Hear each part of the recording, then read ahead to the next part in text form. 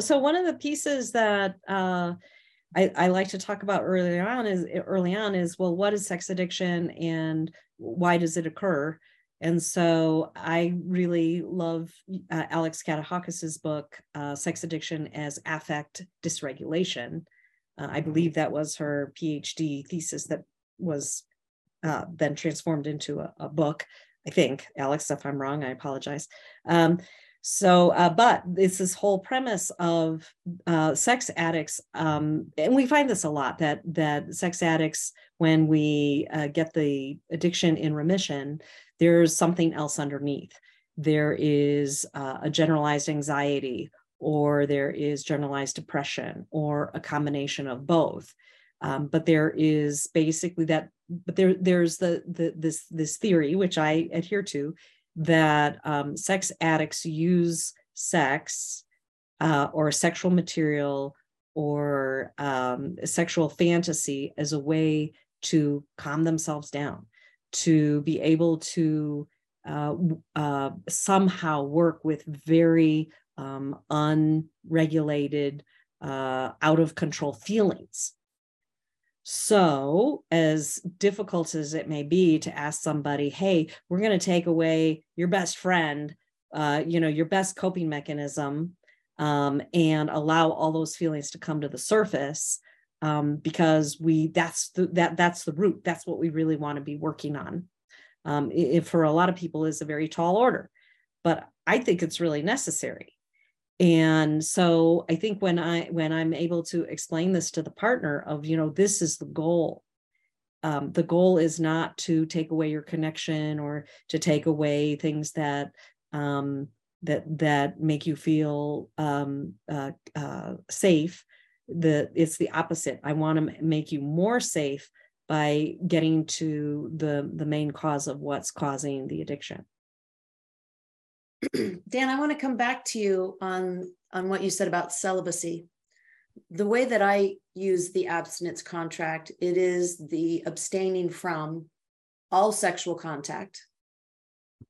So that includes partners, as well as any material experience that creates sexual energy, because I want the person to have a better understanding of their natural body responses, and then to create some mastery and skill to manage that. So I would call that abstinence contract. What you just talked about was celibacy, where celibacy is the complete removal of all sexual, kind of similar to what I just said for abstinence. But you talked about abstaining from sexual behavior, but being sexual in relationship.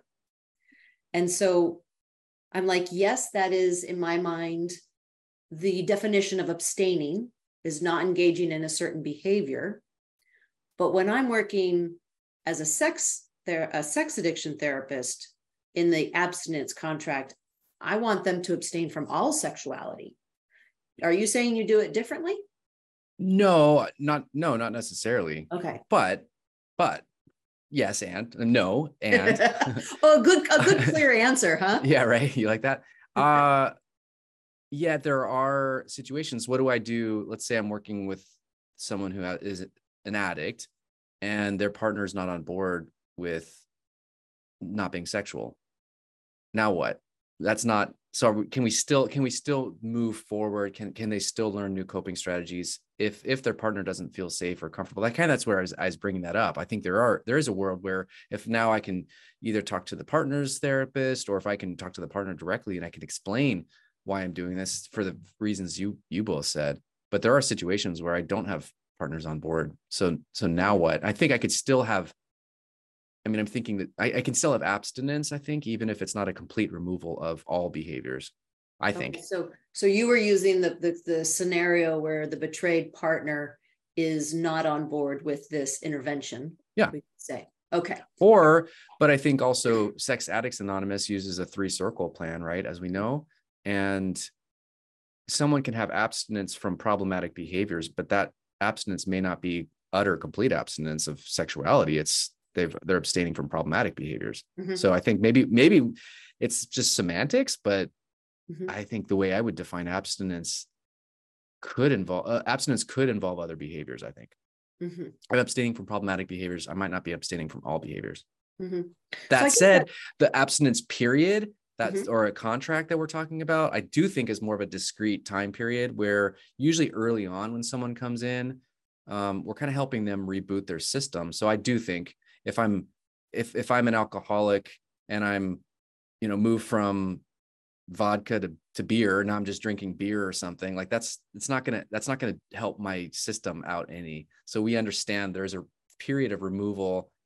Ultimately, hopefully the goal, which is different from chemicals as we know, and we talked about this in another podcast, is changing our relationship with sexuality. So building in healthy sexuality. That's our goal. So I don't know how you, kind of like a food fast, how do you build back your system in healthy ways if you don't kind of start from a cleanse to begin with?